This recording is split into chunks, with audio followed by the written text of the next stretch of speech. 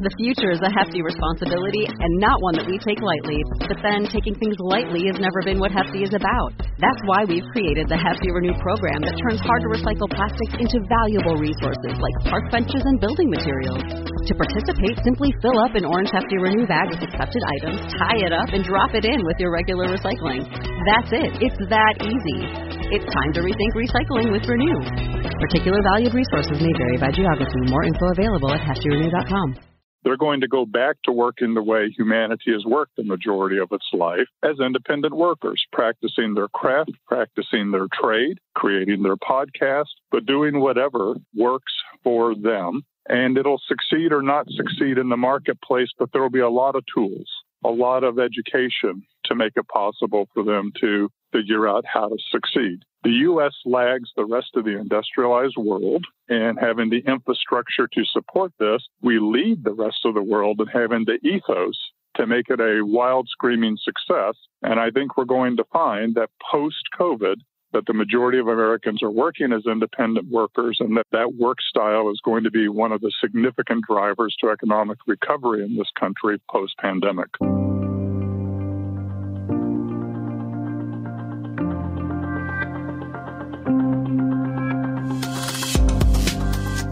Hey everybody, I'm Lori Rudiman. Welcome to Punk Rock HR. Today's guest is Carl Camden. He's the former CEO of Kelly Services and the current president of IPSE US, the Association of Independent Workers in the United States. You know, I believe that HR professionals sit in the intersection of work, power, politics, and money. And in that intersection is the gig economy. You may think, I work in HR, I don't have to worry about this. But more and more, you might be in it, or the nature of work is changing, and you may have to get involved with contractors and consultants in a new and different way. So in this conversation, we talk about the differentiation between full-time workers and the gig economy and how often that differentiation turns people into second-class citizens.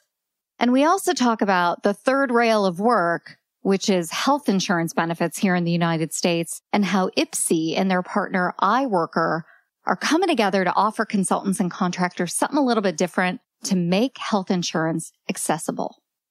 The gig economy covers everybody from PhD scientists all the way through delivery drivers, and it could include you. So if you have any interest in this topic, here's my friend, Carl Camden. Hey, Carl, welcome to the podcast. Thank you for having me, Lori. It's a pleasure. I've been waiting to do one of these with you for years. I know. I'm sorry. I'm so slow, but we're here. We made it happen. It only took a pandemic. Well, listen, let's get right to it because you've had an interesting career trajectory that's taken a turn over the past couple of years. I think a turn for the better, but why don't you give us your origin story and tell us how you got to where you are today and do it in a minute. Go. I started out life as a college professor teaching psycholinguistics, was tenured department chair, started a small company to use that to do better marketing and advertising, sold it to an ad agency, became president of the ad agency, recruited from there to a bank, which was a little bit of a misfit for me culturally, and recruited from there to Kelly Services, where I became the CEO and began moving into the world of independent work. Retired 2 years ago, and Kelly asked me to continue a project to provide political rights representation and access to benefits for independent workers, and I've been very happy to do so. Well, what a career. And I love it. Thank you for doing that in a minute. That's pretty amazing. I want to start today by talking about the future of work, but we can't do that unless we talk about the today of work. And today is a little messy. I think even though the world of work has changed, Carl, the default assumption is that full-time work in a corporation is better. And I think you've really challenged that. So where are we today in the world of work? Prior to the pandemic, McKinsey and our studies and others were all indicating over the next 5 to 7 years that we would approach the point where independent work was the majority work style in this country. With the pandemic having created employment disruption for over 30 million people, many of them scrambling, we are seeing dramatic growth in the demand for and access to independent work And I think instead of this taking several years, that we come out the other side of the pandemic with probably more than or close to 50% of the U.S. workforce working independently rather than working as an employee. Now, that number is staggering because the way our systems are built, they're built on full-time work in America, whether it's healthcare, retirement, community benefits, political rights. So of that 50%, is it a majority of the 50% who want to do independent work, or are they forced to do independent work? It's on both sides. There are large numbers of people who desperately don't want to be an employee, but have worked in that work style in the U.S. because it was the only way to gain access to healthcare, disability, and other core benefit structures inside the United States. Similarly, there are a large group of people who are moving into independent work who would desperately like nothing more than to be an employee where they felt that there would be more certainty in the flow of work and the flow of income. So you have both of those attitudes important in the U.S. You have mismatches between work style and what the particular worker needs, primarily all exasperated because we're one of only 2 countries in the world that tie benefits uniformly to employment rather than to citizenship.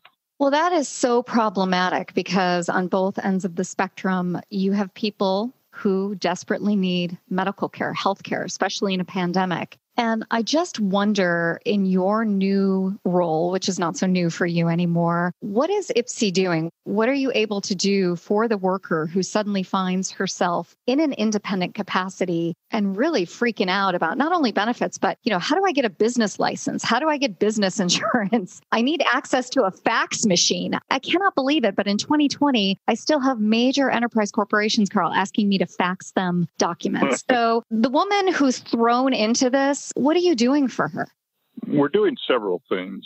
So IPSI is a not-for-profit focusing on political advocacy. Our sister organization is a for-profit company that has been building group-rated insurance products for independent workers, and that's iWorker Innovations. My business partner, she's running a very complex organization. She has the brokerage now established in all 50 states. So what she's made available to IPSI with these products is a bundle of benefits that will do all of the same type of outcomes that employees have. And for the first time in U.S. history, we've managed to do so with group-rated products, which means that they are much less expensive and affordable than when people used to have to go into the individual market to try to find insurance coverage. The last piece of this is health insurance. That all comes together now within a month.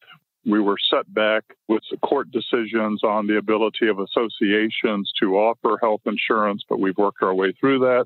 And we will have all of the benefits that employees are used to having and business protection that they just took for granted and didn't know they had from the corporate umbrellas they were working under. We're looking to have all of that put together and bundled into the membership in the IPSI Association. Well, that's pretty terrific. You think that would be on the cover of the New York Times because it's just so needed. So what are you doing right now to reach out to the independent worker who suddenly finds herself out in the marketplace, trying to think about her value prop and what she's offering, but also wondering how she's going to provide to her family? Do you have an outreach campaign plan? Like, how are you going to let American workers know that this is available?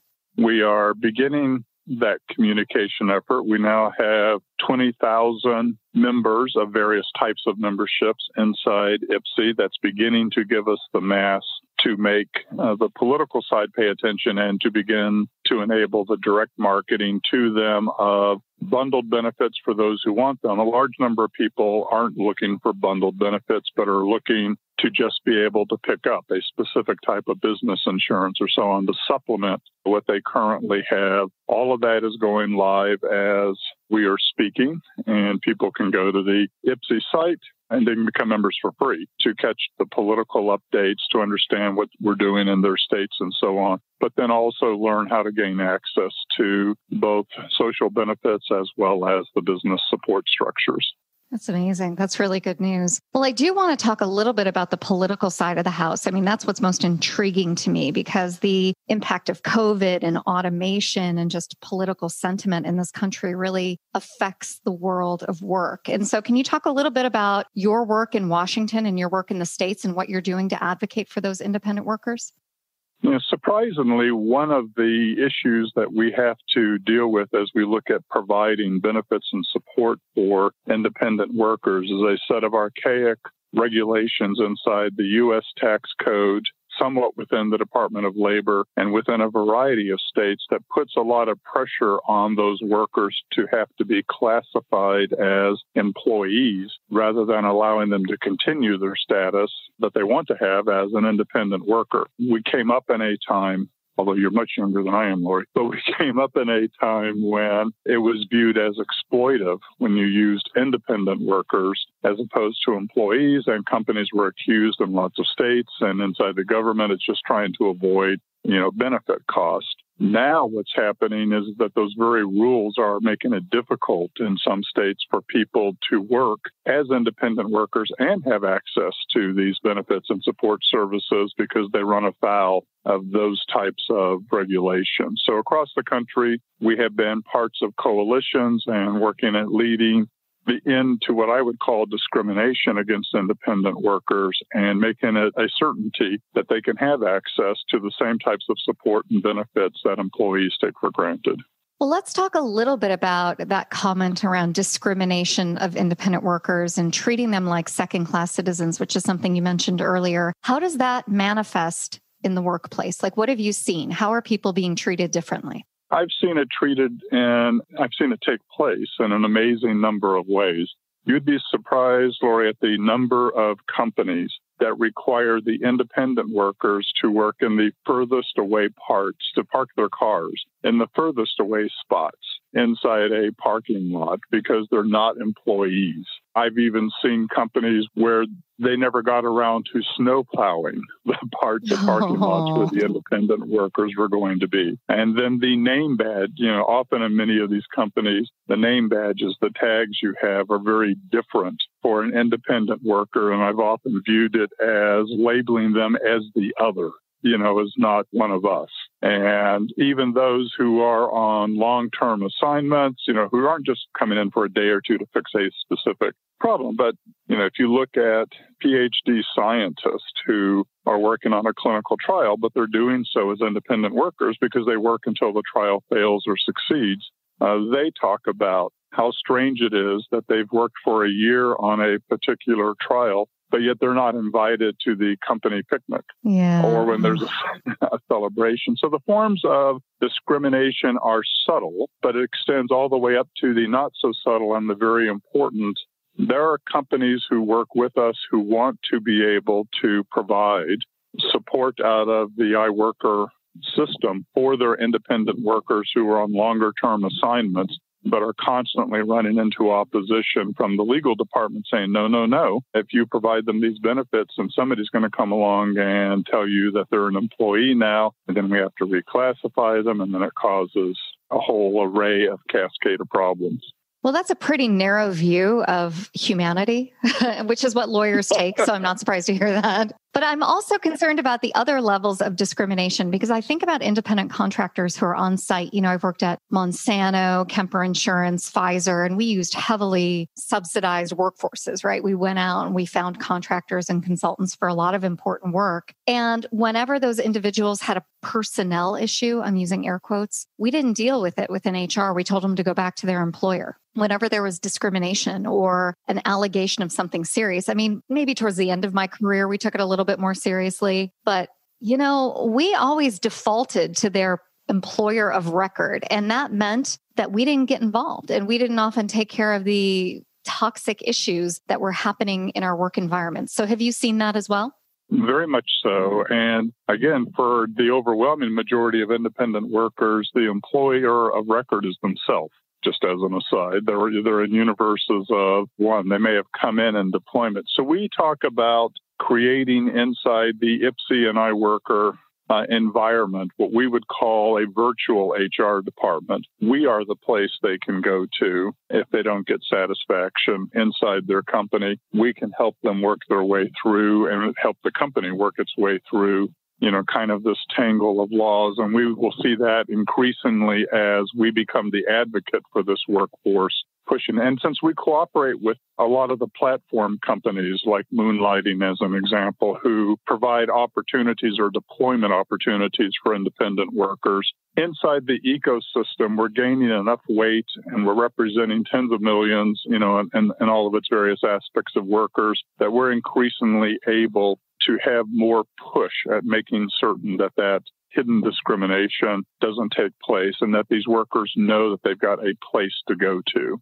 Yeah, that's really good. Well, I'm really interested in this talent pool of independent workers because I think you're right. It's very diverse. Their needs are diverse. Their aims are really complex. Some people are working to build an empire and some people are just working as a part of a lifestyle choice. But then you also have individuals who have been thrown into this marketplace because they don't have access to full-time work. And I wonder if we don't talk enough about this, because more and more I see individuals in my own life who are older, maybe disabled, maybe individuals who are part of the LGBTQ plus community or a minority, really struggling to get into corporate systems. And so they find themselves in this world of independent work. A lot of new graduates are there as well. And they're struggling because the income often isn't what they expected. They're paying a higher rate for benefits. So can you talk about independent work with some of these marginalized communities? Absolutely. And it is interesting that when people are talking about the glories of independent work, they often will drift to talking to the PhDs, to the high-level coders and so on, who are making an excellent income doing what they're doing. And they don't talk about the people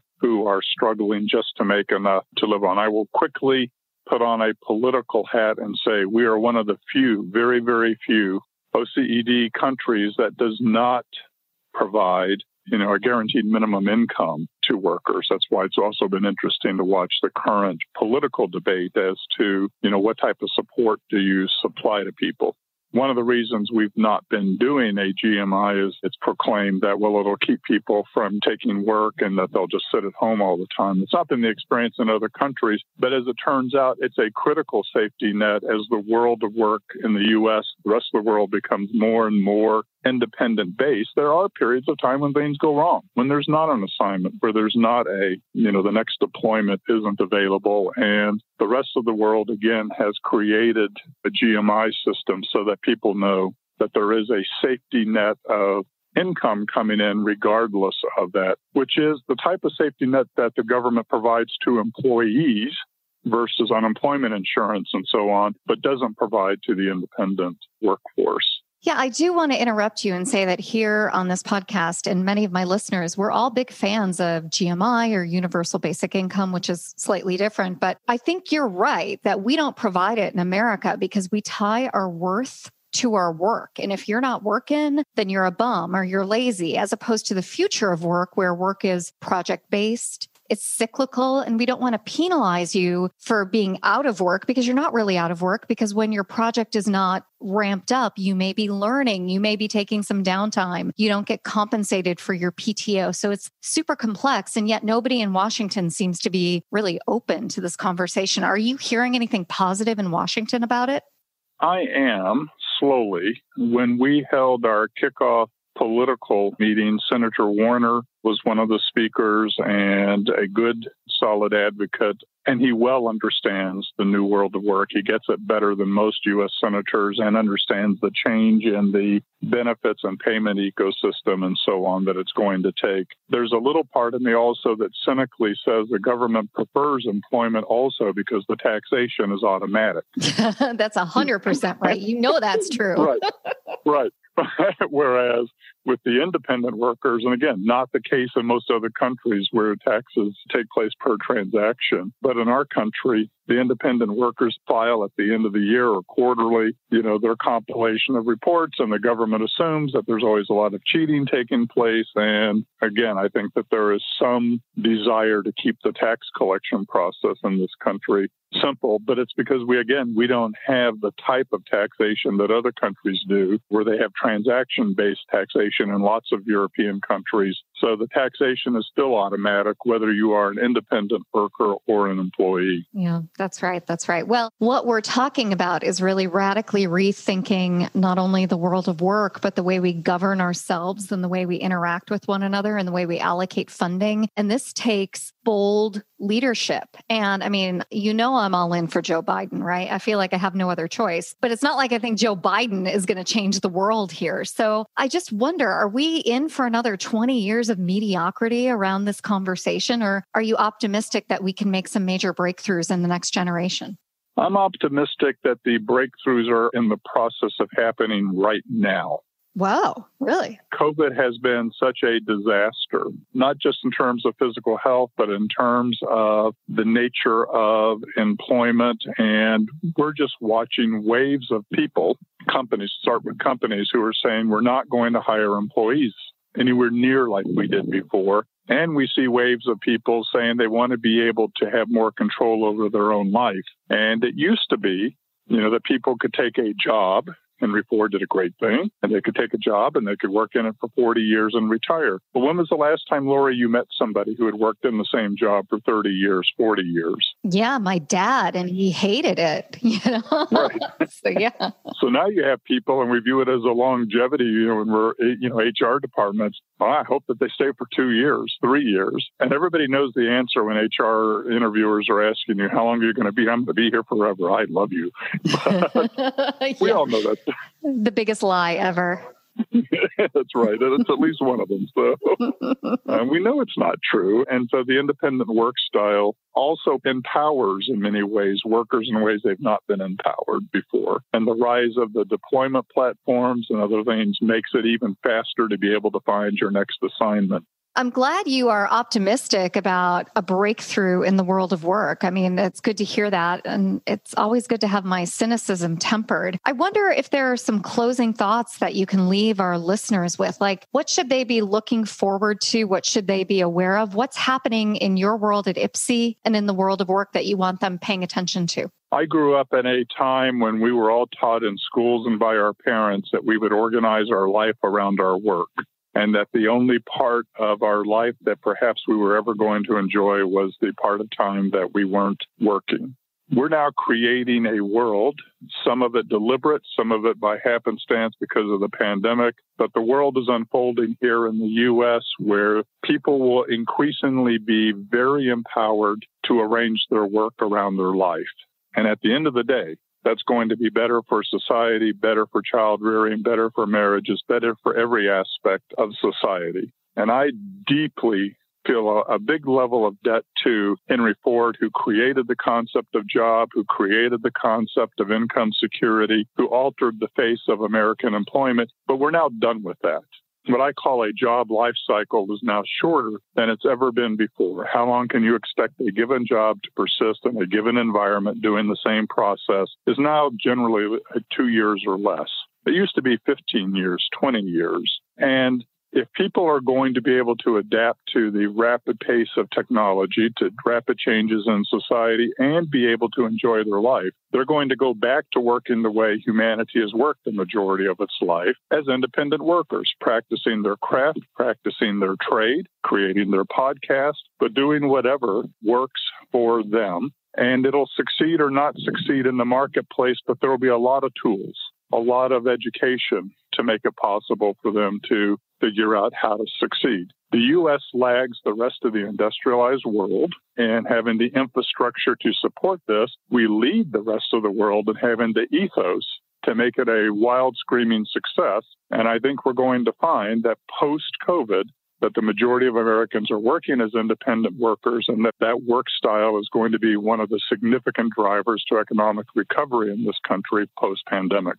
Well, Carl, I always learn so much from you. I really appreciate your leadership and your mentorship of me over the past decade. I mean, it's just always been really interesting talking to you about these topics. And if people like me want to learn more, if they're interested in what you're doing with Ipsy, they want to know more about the benefit platform that you're providing, where do you want people to go?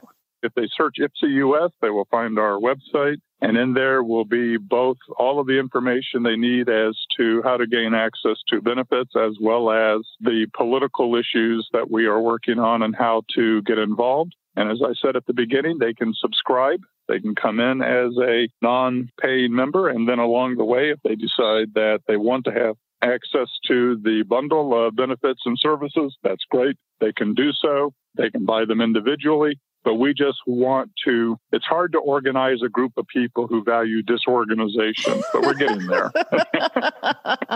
I love it. That's so well said. Well, thanks again for being a guest on today's show, and stay safe and stay healthy. You too, Lori, and thank you for having me.